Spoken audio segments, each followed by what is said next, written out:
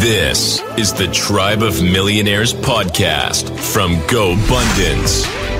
The tribe of healthy, wealthy, generous people who choose to live epic lives.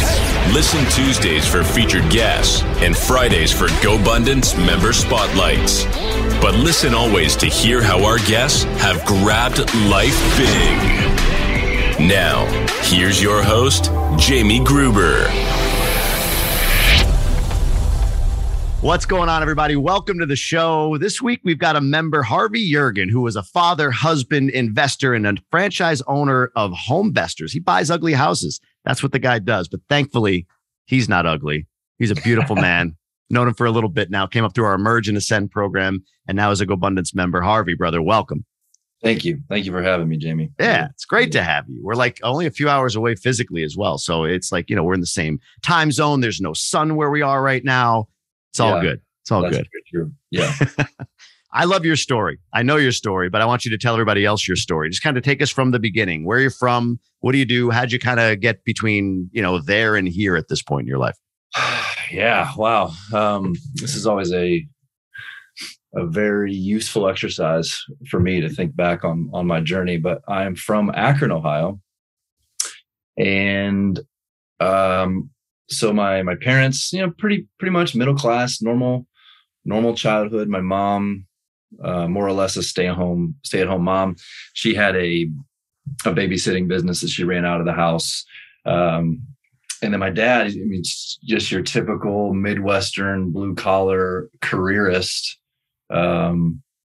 worked his tail off, somehow wound up in the bleachers at all my baseball games, or in the street playing catch with me, or one of my three younger brothers, having meetings with teachers, sitting at the dining room table with us at night, poring over math homework, and never a complaint. Just worked, and just an awesome dad, an awesome guy, and gave me and my three brothers, a start to our journey that I realize not everybody gets. So I'm very, very thankful for that. What did he do? What was his business? What was his day job? Yeah, he started as a meter reader for a local utility company. He still works for that company today. I don't know how many decades deep he is, but he's an executive now. So classic case of rising the ranks. But yeah, so he's had that job and worked for that company for as long as I've been alive, and I'm 37. So, but I mean, again, just never a complaint, at least not within earshot of us. Just got it done as a dad, as a husband, as an employee of this company. So, but thankfully, he spent a lot of time with me athletically. I blossomed as a baseball player. I had some success in high school. That afforded me the opportunity to go play in college. I went to Valparaiso University, which is in Northwest Indiana, just outside of Chicago.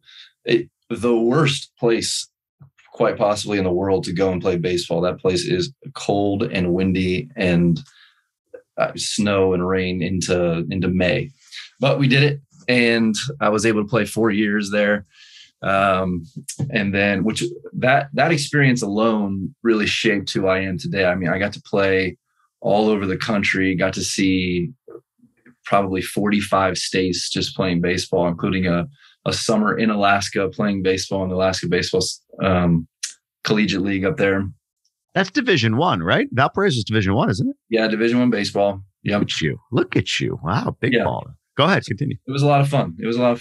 And I learned a lot, and I met a lot of really great people, including my wife when we were there at Valpo. I met her on her first day of school. She was 1 year behind me, and asked her to marry me when we were still in school. So I pretty much locked up her entire collegiate career. But yeah, I would, she's thankful for that. I know she is. So anyway, we bounced out of Valpo. I actually wrapped up my athletic career.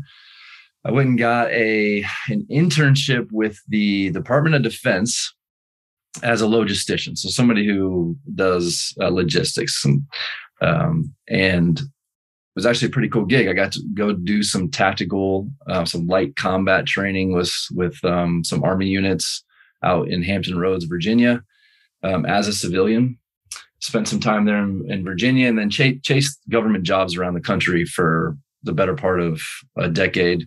From there, I went to Memphis for a couple of years, had a kid, went to Portland for 4 years, had 2 more kids, moved to Detroit with all the kids. I didn't know that. Yeah. Yeah. We lived just outside of Detroit in Bingham Farms for about a year.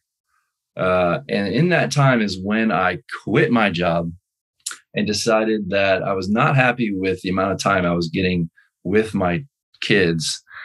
I just had this epiphany that I get this one shot with my kids and I'm not maximizing it. So true to form, this is the way I tend to make decisions.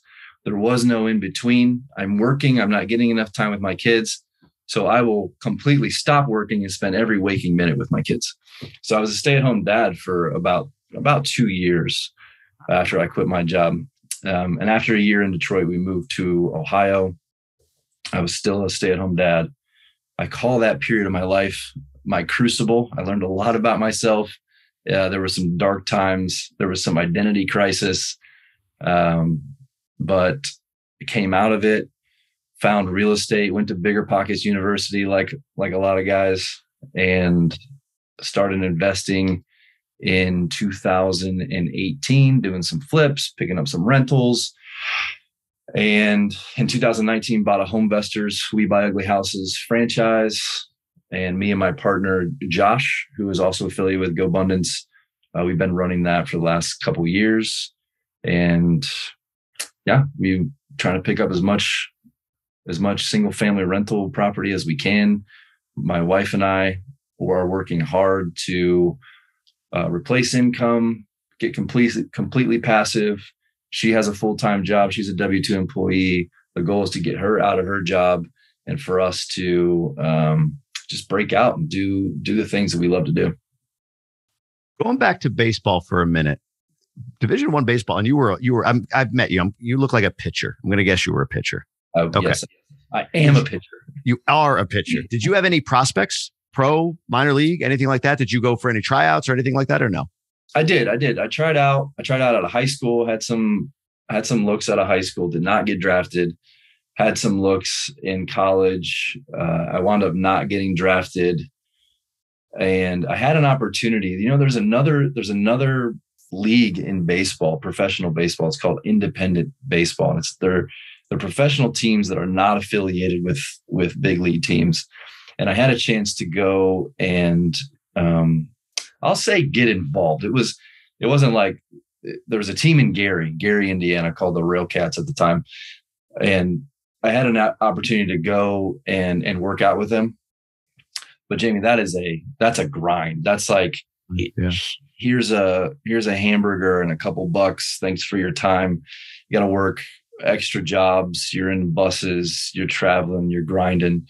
And it just wasn't a life that, the writing was on the wall. My velocity was down. My body didn't particularly feel good. I was kind of beat up. So I made a decision to just move on and go do something else. Akron, 37 years old. There's another guy from Akron that's 37 years old. Any run-ins with LeBron James or no? Yeah, quite a few run-ins. I went to a private school in Akron. Our basketball team played their basketball team quite frequently.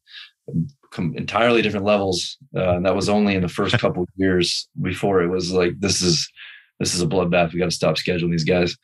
But yeah, I had friends who were on that team and good friends with him.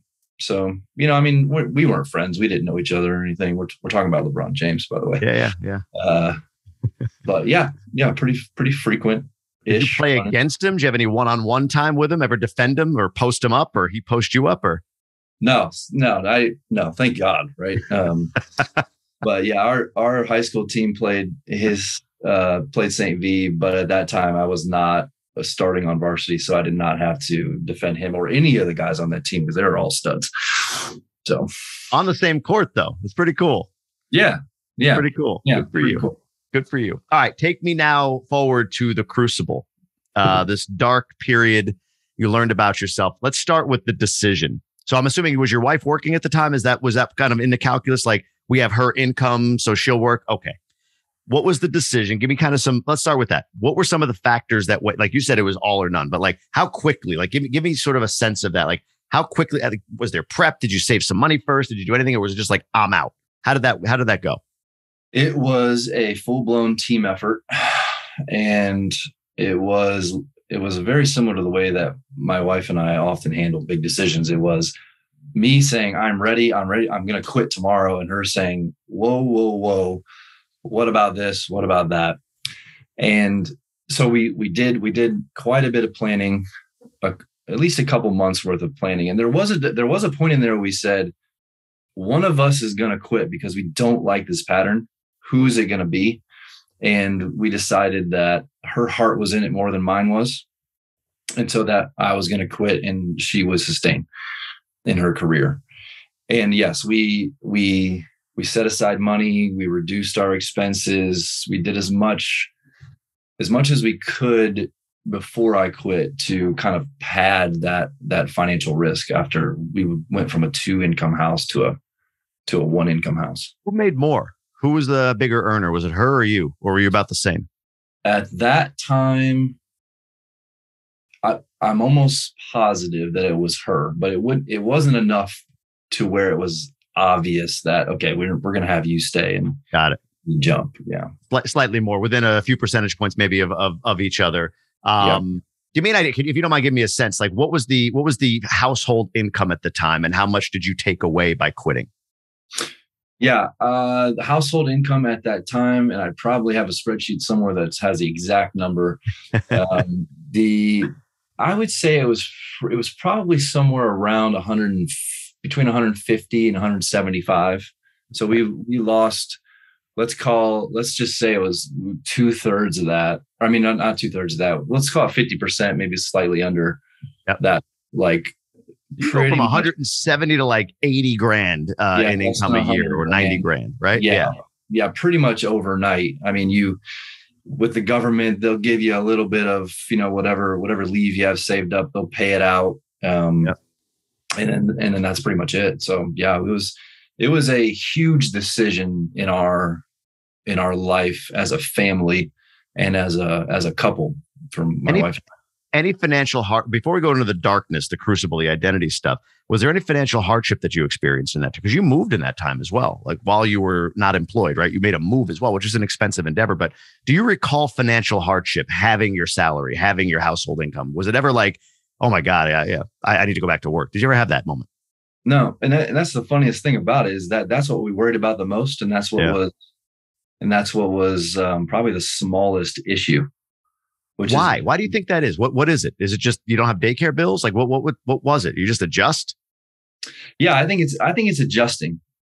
I think people underestimate what they can do when they need to do it. And this has been a pattern. This has been a pattern in a lot of different areas over, well, let's just say over our marriage. Is we just figure it out. We make some sort of investment in this and we think, okay, we need to shuffle this, we need to cut here. And you just figure it out. If it's important enough to you and it's something that you have to do, it just seems to work out. So there was no financial hardship that I remember at all.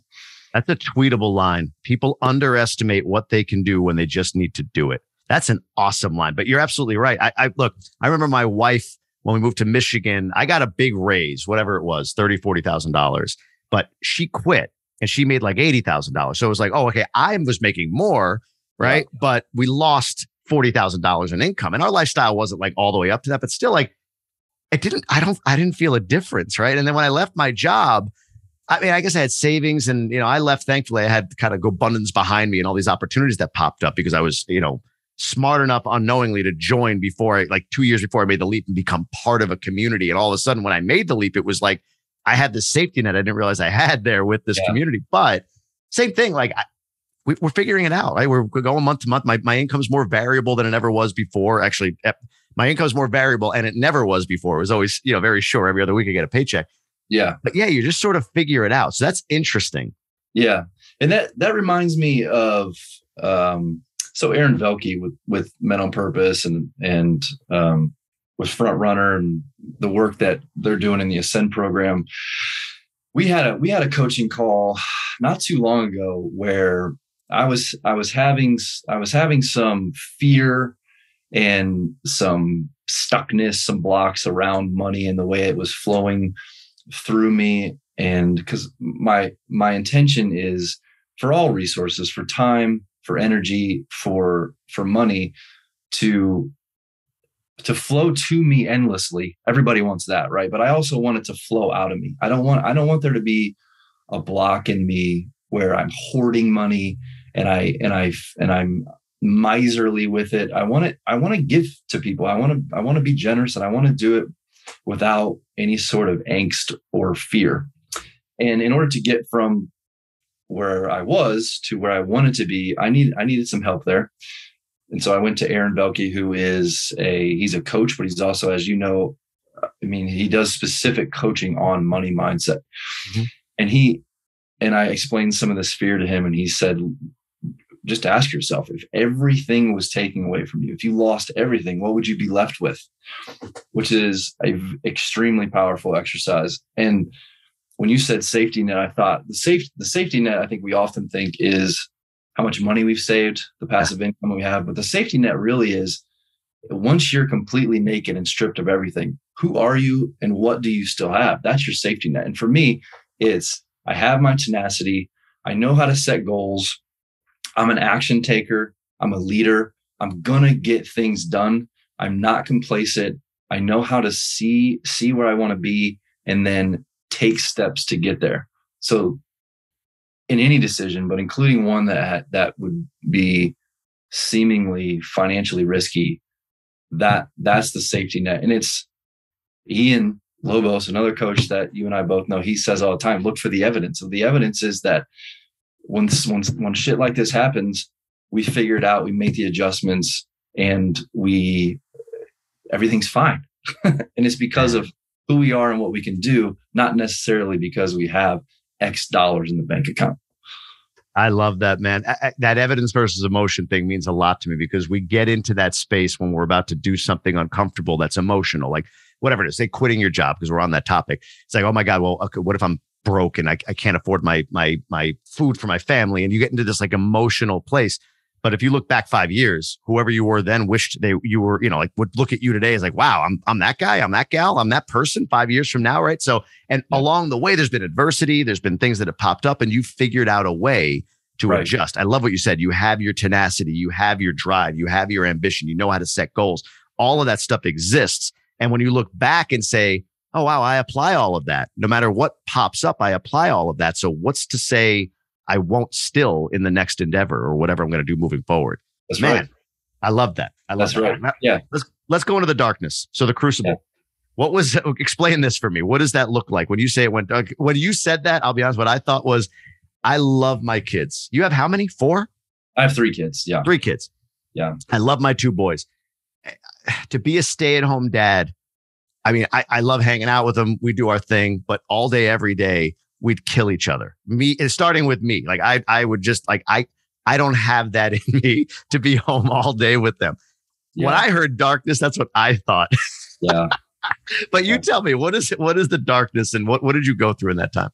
It was that. I mean, these poor kids, they were 5, 3, and 2 or something. I mean, they what they needed was not what I could give them in that time. And I could give them a lot of it, but I couldn't give them everything. And it was a great idea on paper that didn't pan out the way that I thought that it would. But that time, besides being at home all day, every day with 3 kids under the age of 6, let's say, Michigan is also dark. For one, we moved from Portland, Oregon. You do get a lot of rain out there, but the environment was just different. We had a lot of friends and family. We went to Michigan, where we were surrounded by nobody that we knew. Yeah. My wife was working long hours.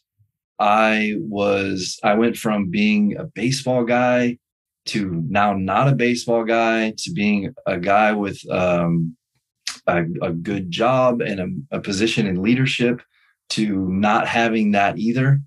So when you compound this new intense responsibility of taking care of 3 young kids with not really knowing who the hell I was and trying to figure that out, it was dark. It was trying. There was a lot of journaling, a lot of emotion, a lot of really long, deep conversations with my wife, Amy. And it definitely shaped who I am today. Your dad was really present, but worked hard. I'm curious, when you made this decision, if you talked to him and what his advice was or thoughts, did he warn you off of it? Did he say, great idea? It sounds like you had an example from him of being present. And so maybe that was subconsciously or consciously part of this. Like, my dad was always there. I want to be like my dad. I want to be there for these kids. I don't know. But I'm just curious what his advice was, if you even talked to him about it. Yeah, I did a little bit. I will admit that was a time in my life where I didn't, I was younger. I thought I knew everything. I had a plan and my plans were better than everybody else's. So going back to my old man and asking him for advice on big life decisions,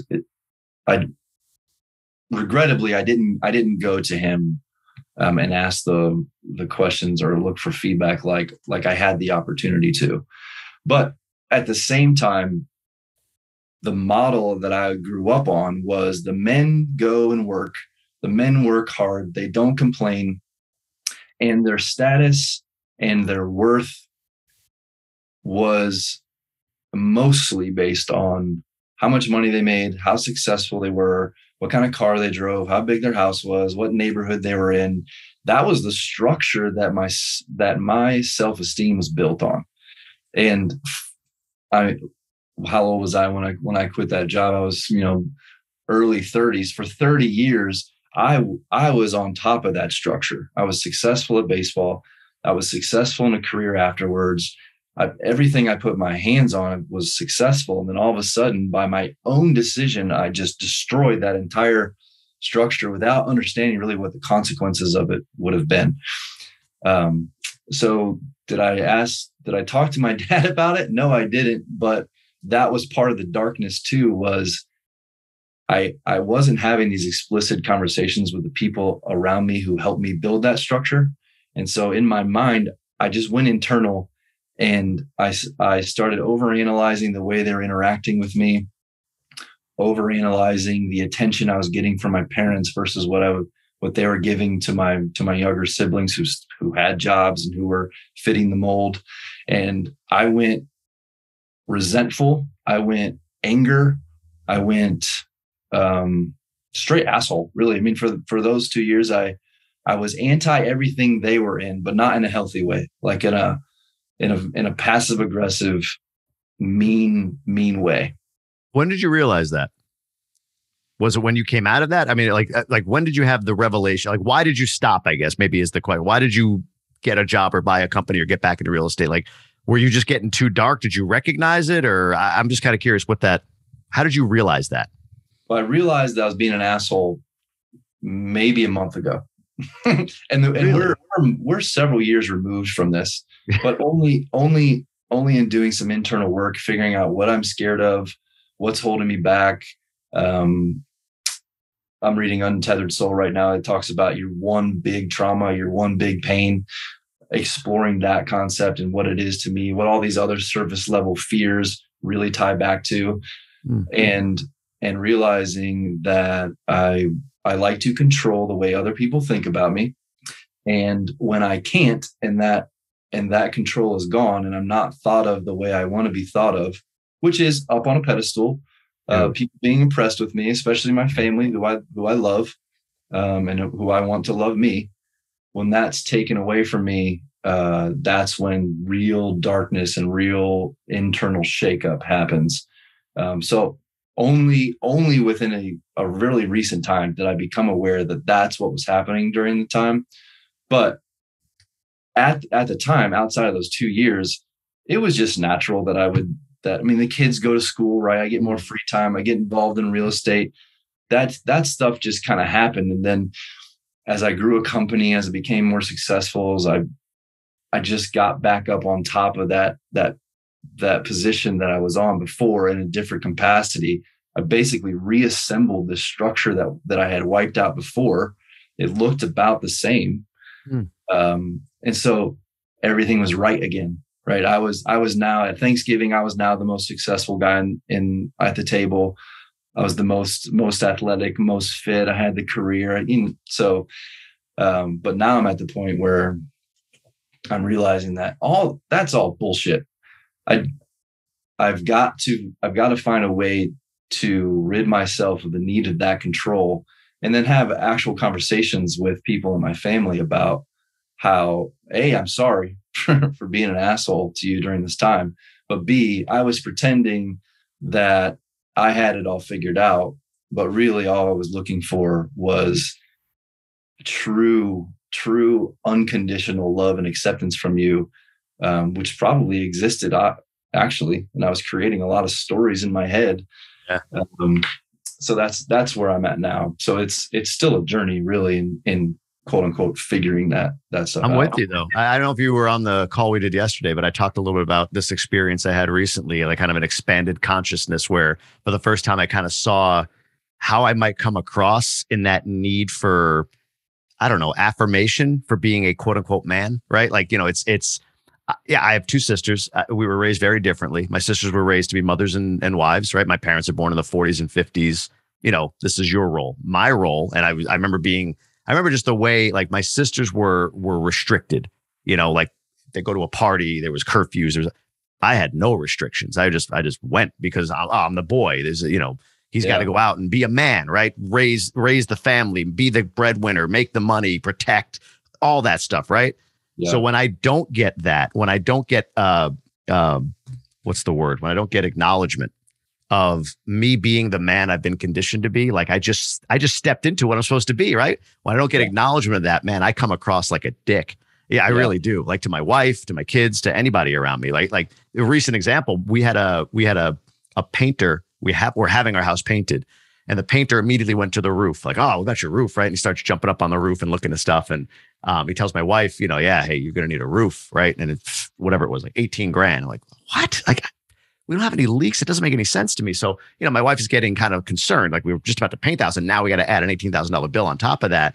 Yeah. And I kind of wait, step in as man. Well, let's calm things down here. Let me go out and talk to the guy. So I do, and we walk around, we look at it, and honestly, the guy was full of it. Right, there was no need for a roof. Like, he's convincing me the wood.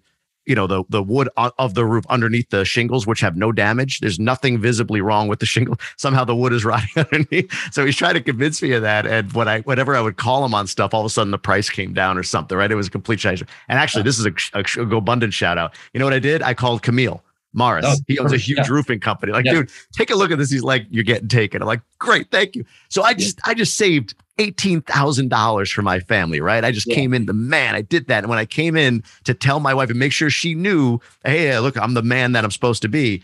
She was like, all right. She didn't want to hear it. She didn't want to hear it from me. And I don't know. I didn't realize in the moment how I'm coming across and why I was coming across that way, because it was like, no, I need acknowledgement for me stepping into this thing I was brought up to be.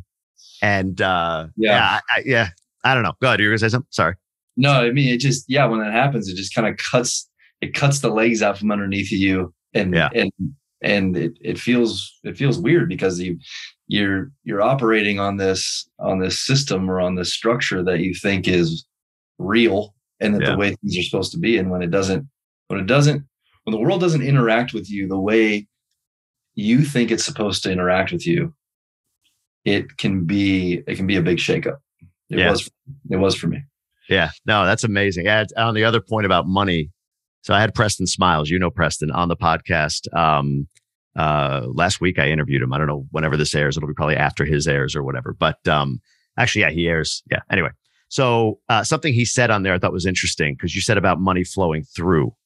And he said, yeah, well, think about water. If water doesn't have an inlet or an outlet, then it's just a swamp, right? Like, water without an inlet or an outlet ends up being a swamp. It just sort of festers with whatever.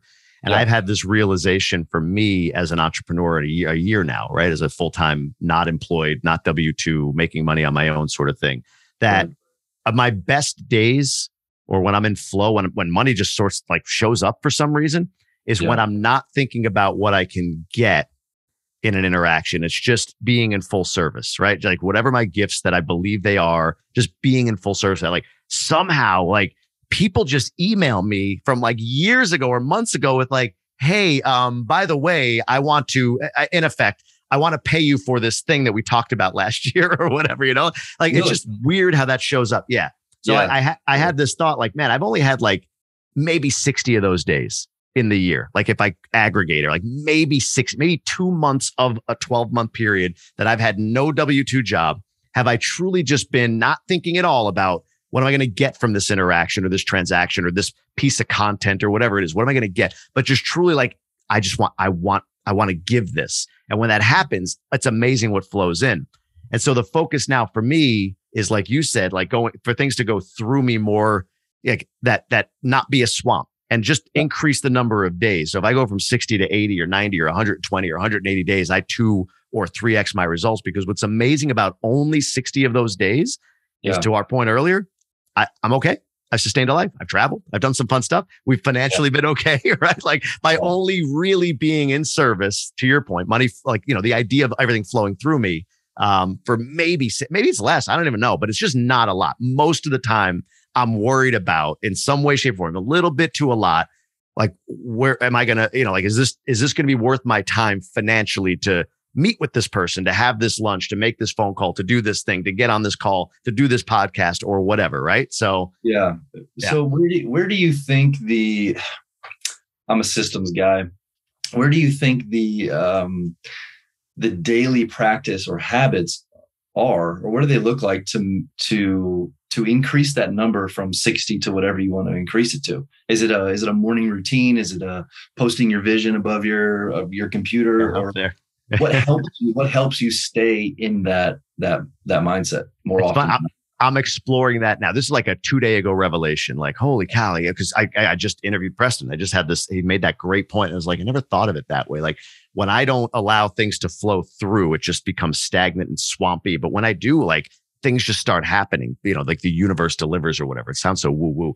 The only thing I can think of, and it's like anything, I think that for me, and this is probably for most people, your authentic voice is in service, right? Like who you want to be is in service, I think, like in some way, shape, or form. Like you want to help somebody, you want to give something. So when something is authentically you, unless you're a sociopath, maybe you want to help somebody, you want to be in service. Like in other words, if you love baseball, then, like your ability to be a great teammate or have conversations or help somebody with their form or whatever, like that's kind of part of that, right? Like that authentic part of you. And I believe that with conditioning, what happens is like whatever your authentic voice is, it pops up. It's like a firecracker, like it just kind of pops up. And when you're young, when you're a kid, it pops up and you just go with it. It's just kind of a natural thing. But at 5 and 6, you get sort of conditioned with lessons from parents, from friends, from teachers or whatever. And then more of those lessons and more of those lessons. So that when that authentic voice pops up, as soon as it does, it's like immediately after that, there's all these other voices that are the illusion I call practicality, right? So I think mindfulness, meditation, journaling, that morning stuff, we do solo. My wife and I do like a solo weekend every quarter just to kind of get away and be quiet and all of that. I think that's for me what I need to do more of. Like right now, this week, dude, like I'm right back to overcommitted, like I'm right back to overcommitting my time. And that's where things break down for me, where when I schedule in space and give myself time to hear that first voice that pops up and be like, oh, all the stuff all that practical voice is going to jump on top of it right away. But at least I can hear it and be like, okay, whoa, all that noise, when it clears. Okay. What did you say again? Authentic voice. Like, what was that? Do that. You know what I mean? Like that to me, mindfulness in some way, shape or form, and hearing that first little pop up. Yeah. That's what I think. But again, I'm literally exploring this right now. I just know that those are my best days. Yeah. And you're right. You have to be able to recognize that voice. And the only way you're going to be able to recognize that voice is if you spent time in stillness and you spent time away in space listening for that voice. Right. So that also reminds me of, as a parent, how do we not add to that conditioning that you were talking about? You see this, and you probably see it in your little kids, but that true self is still, I mean, that firecracker that you were talking about. Yeah. That's what's coming out. But I know I contribute to tempering and conditioning, and that's scary. My job as a parent really is to accentuate and draw out their true self more than condition it, but that's hard. I agree. And I don't think there's a way to avoid trauma. I just don't think there is. Like, you can over coddle, you can under coddle, you can, like, there's just no way. Like, my mother has said things to me that I can think of when I'm 5 and 6 of the most innocent things. I say it to my kids, but they're trauma for me, right? I can root back my need to people please to something my mother told me very innocently at 6 years old, right? Like, don't say that, right? Like, that was the first indication. Like, oh, don't tell people, don't be authentic with people. Don't be like, it's more important that they feel good than I feel authentic. Like, that's what I learned. Right. But, again, nothing bad. I know I've done that with my kids. I've said something, done something. And the only thing that I have hope, well, that's one, is giving myself grace that I just, there's therapy right there. I just dropped therapy on my kid for the next 10 years. But honestly, what I love about the education that we've chosen for our kids with Acton Academy, not that it has to be that, but just more of an alternative education source where, look, they just hired a new teacher. They call him a guide at their school, but all the kids interviewed him, right? Like, they have decision-making authority. My kid yesterday told us, hey, we're way off of our rules, our guardrails, we call them. I'm like, what do you mean? He's like, well, you've been yelling. I'm like, this is one of our rules, not to yell. So tonight we're having a town hall because we've also told him, like, hey, one of them is blaming and criticizing, and he's been doing a little bit of that lately. So we're all off of it, right? So let's get together and figure out, how do we get back on it? So the only way I can think, for me at least, is by acknowledging when I screw up to them. Yeah. Like, my dad would never do that. Like, there was no. Yeah. Like, there was no hey, that was on me. I overreacted there. Like, no, there was none of that. So I try to do that with my kids as much as it hurts. But having them in an environment where accountability is a piece of it, and then he comes home and holds me accountable, and then allowing that, I don't know if it's the best thing, but it's the best thing I know how to do. Yeah, that's a good point about the trauma being unavoidable as a parent. There's another podcast called Dad Work that I listen to pretty frequently. And he just talked about that, how you, as a parent, as a dad, you're not setting out to not cause trauma is a futile endeavor. But what you can do is, assuming that there's going to be trauma caused by you or otherwise, is give them the tools to deal with it and exemplify the tools to deal with it. That's the greatest gift you can give them. I think that's the difference between our generations too. Meaning you and I grew up in an era where, like, mental health was sort of like, well, I can't see it, so it's just in your head. Get over it, right? Yeah.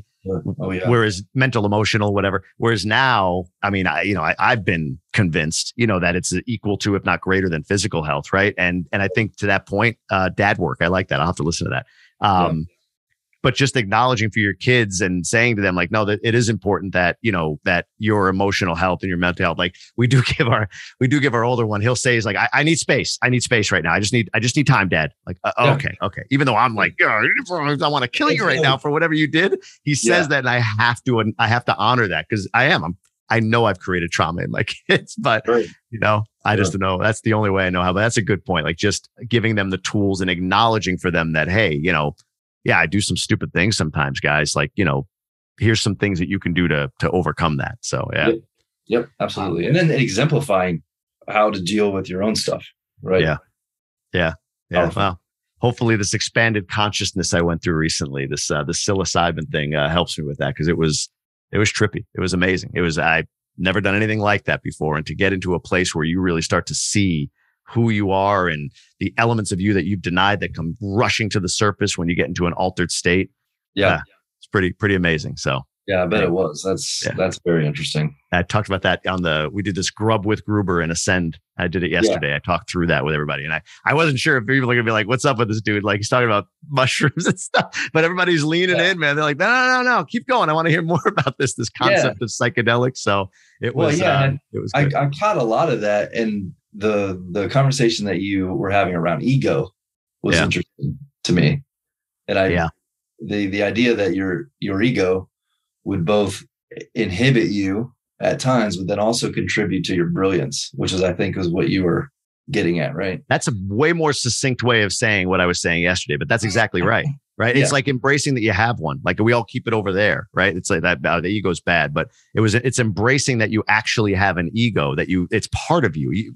You have one, I have one, whatever. And yeah, I mean, if you allow it to get out of control, then that could be hurtful. But I think the greats, I think the people that have significant results, they embrace that they have it. They're unapologetic about the fact that they have an ego, and they're willing to allow that ego sometimes to maybe do something that is out of line. They ride that close to it. They embrace it that much. They make it part of them. Whereas I keep it like, a mile away. And when you do, I learned this, when you do, and you go into a state of consciousness that might be different or altered, this is what psychedelics, I guess, are all about.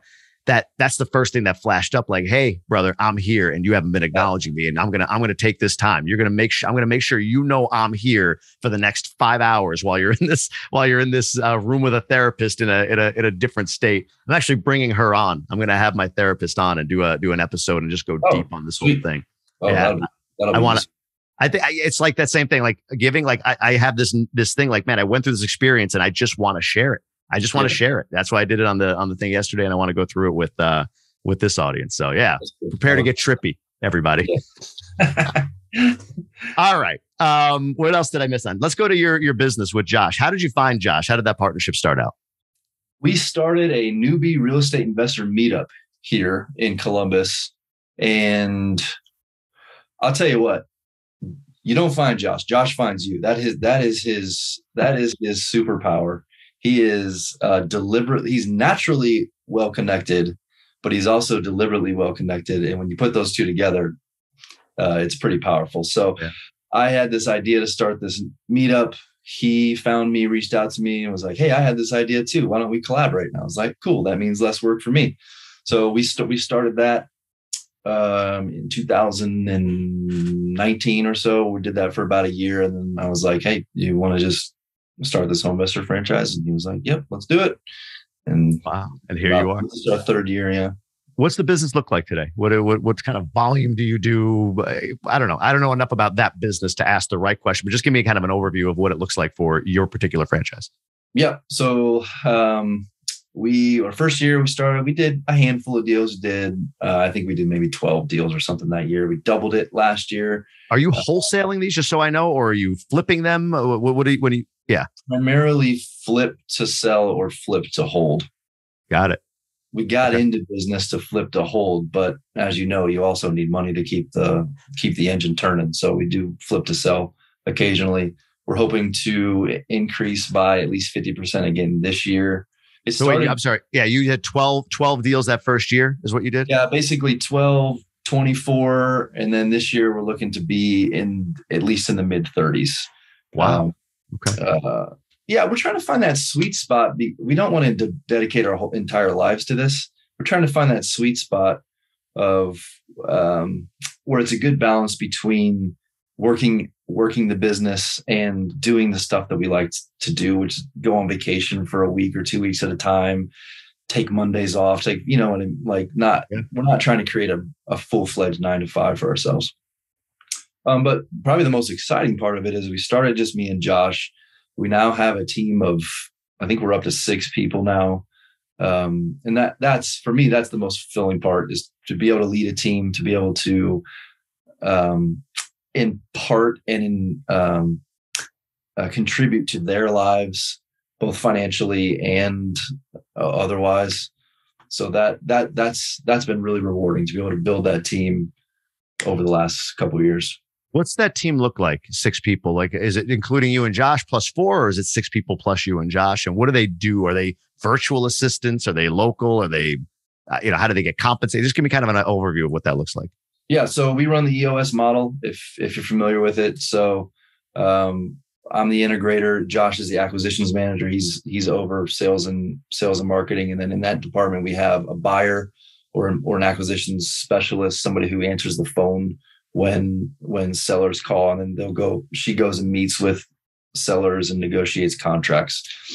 And in that department, we also have a new position, somebody who is just in charge of referrals, somebody who is a real estate agent, very well connected to the community already. And her primary function in life is just to reach out to other real estate agents, probate attorneys, insurance agents, make connections with them and just say, hey, here's what we do. I understand that this is a problem you might have in your business at certain times. When that arises, just remember me, because we can solve that problem for you. So that there's two people in there. Then we have in the finance and admin section and in the operations section, we have Marisha, who is super detail oriented. She's everything that we are not. And she heads both of those divisions for us. And then she has an admin under there too. So that's 1, 2, 3, 4 additional teammates besides Josh and I. What's you like 12, 24, 30? How many do you hold? How many do you have in your portfolio right now that you've held versus you flip? In the business itself, in the last 2 years, we've only held 2. We have other stuff outside of that. Our goal is to hold around 50% of what we get, but of the contracts that we get. Yeah. But again, we're still trying to figure out that flow of cash flow and keeping the marketing engine flowing while also holding. Everything you hold is profit that you forego. Yeah. So we're still trying to figure that out. Makes sense. This is all Columbus area or kind of southern Ohio. Is that where you are? 100% Columbus, which is central Ohio. And what do you do? Oh, I guess so. And what do you do? Is it like, these 3-bed, 1-bath sort of Sears Roebuck type of homes? Like what do you buy? Like what are you marketing to? What do you end up acquiring? These high end? Are they more like $80,000 homes? Like what are they? No, it's definitely not high end, but it does run the gamut of homes built in 1900 to homes built in probably, mid 1970s, 1980. We don't see a lot of 1990s and later homes, but yeah, your typical 2 to 4 bedroom, 1 to 2.5 bath. There's a lot of old inventory in Columbus, so we run into that a lot, and those scare us. Those projects when they're 1900 house, but yeah, I mean, it runs the gamut. I mean, there's all kinds of different inventory here. Why do you have the Homevestors franchise? Why go that route versus going like, what's the value of buying a franchise? And part of it to me is like somebody will, so you got it and it's well known. But I mean, like, why buy a franchise? Would you still do that, or would you do it on your own, knowing what you know now? I'm just kind of curious that path. Yeah, I like to explain it to people as it's real estate investing in a box almost. When I set out to do more real estate investing, I didn't want to spend the time or energy or effort to figure out marketing to homeowners. And Homevestors figures that out for you. They have a whole department of tens of people who are up to date on the most effective marketing tactics in any given market. So that was solved. They have in-house lending. They have a support system. There's 12 other franchisees just in Columbus besides us. We meet once a month. We're on a GroupMe thread together. We're a team. So there's a lot of support there. They give you tools. They give you a CRM. They give you a rehab estimation tool. They have conferences. Of course, you get the brand. Sure. So there's some credibility there. So there is a lot of support and pieces there that you would otherwise have to do yourself or not have. Is there a month or an annual franchise fee, or is it a one-time upfront purchase that you do, or do you like take a loan, like a small business loan to like buy the franchise, and like how does that work? There's an initial fee for the franchise, like any other franchise. Yep. And Homevestors is nice because you can pay half that and then essentially finance the rest of it on your sales. So okay. I think a franchise now costs maybe 80 grand. You can pay 40 now and then finance the remainder on your sales. So you sell a property and X% of the proceeds of that property go to pay off the other 40 grand. Gotcha. And then do you pay annually, or is it just that one time up front? Do you have like a franchise fee each year or no?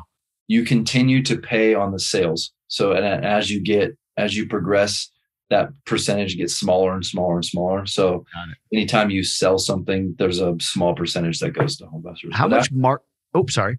No, I was just going to say, after that initial franchise fee, there's no lump sum franchise fees. Gotcha. $5,000 a year or something like that. They just, okay, gotcha. What is the, when you buy 30 houses in a year, what kind of marketing, what volume of marketing and type of marketing do you do? Is it text, yellow letter? Like, what does that look like? It is primarily, well, right now it is direct mail. I mean, that's the bulk of it. We don't text and we don't cold call. And then on top of the direct mail, we have a lot of billboards, especially in Columbus, Ohio.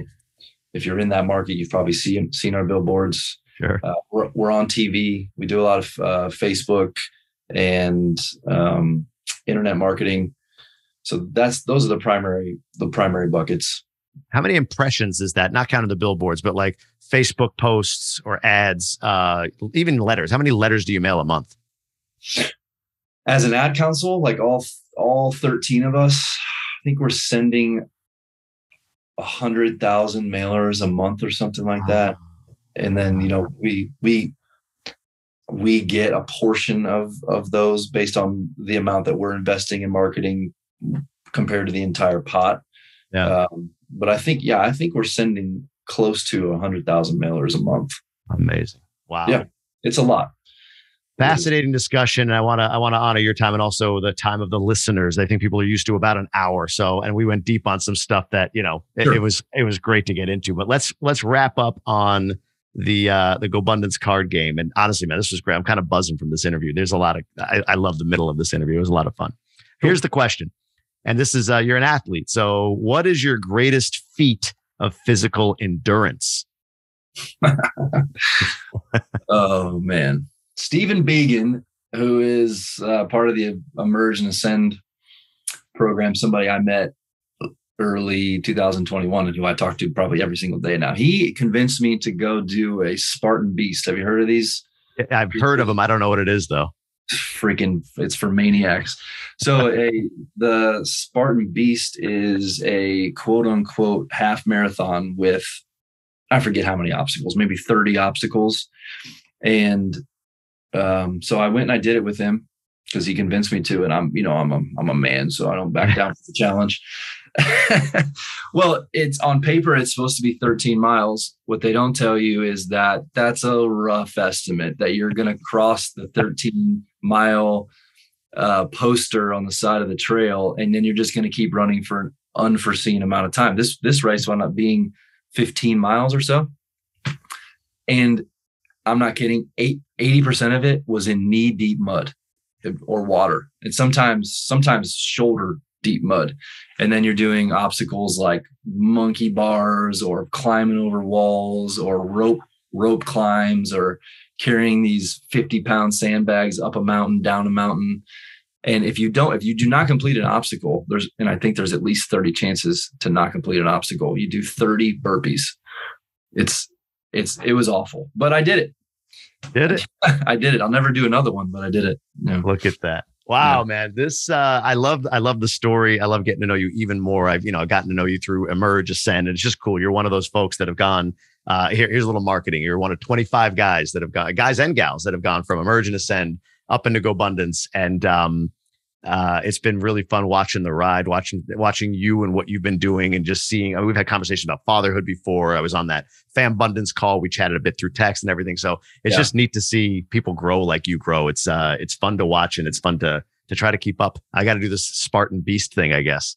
No, don't do it. No, don't do it. Yeah. No, I would say thank you to you, because I mean, my growth since I started Emerge has been like no period of growth in my entire life.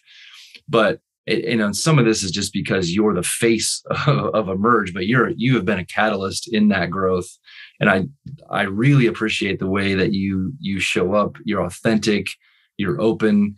The ideas and thoughts that you do have, they do flow through you, and they're well received by the people in that community, especially by me. So thank you. Thank you for all you've done. Thank you for everything you're currently doing. And thanks for having me on the podcast. Man, that means a lot. Thank you for that. I appreciate it. I don't know. I'm still working on accepting feedback like that, but thank you. I mean, that means a lot. Where can people learn more about you, your business, follow you, whatever you want to leave with people? Email address if you want, or a social media handle, or a website for your business, whatever it might be. Yep, you can look me up on Facebook, Harvey Juergen. My dad's name is also Harvey Juergen, so I'll be the younger version of that. With the fourth. Yeah, I'm the fourth. Or you hit me up on email, harvey.juergen@gmail.com. You can even text me or call me. If you want to text me or call me, my number is 901-484-9751. I'm happy to talk about any of the stuff we talked about today, or real estate, or life, or sports, or whatever. Love it, man. Thanks again for all you poured into today, man. This was fun. I appreciate you being here. Yeah, thanks for having me. All right, brother.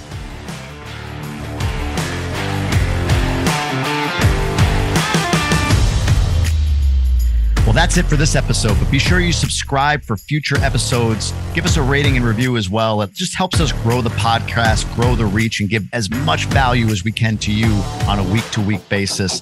Be sure to go over and check out GoBundance.com while you're at it. Check out Emerge if you're a future millionaire, our elite division if you're in that $1 to $5 million range, or our champion division at $5 million plus.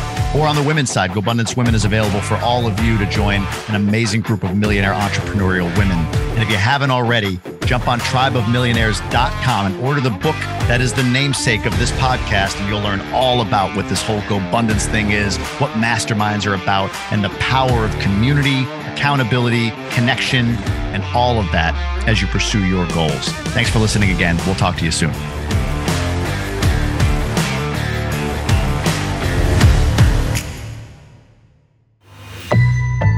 On Air Brands.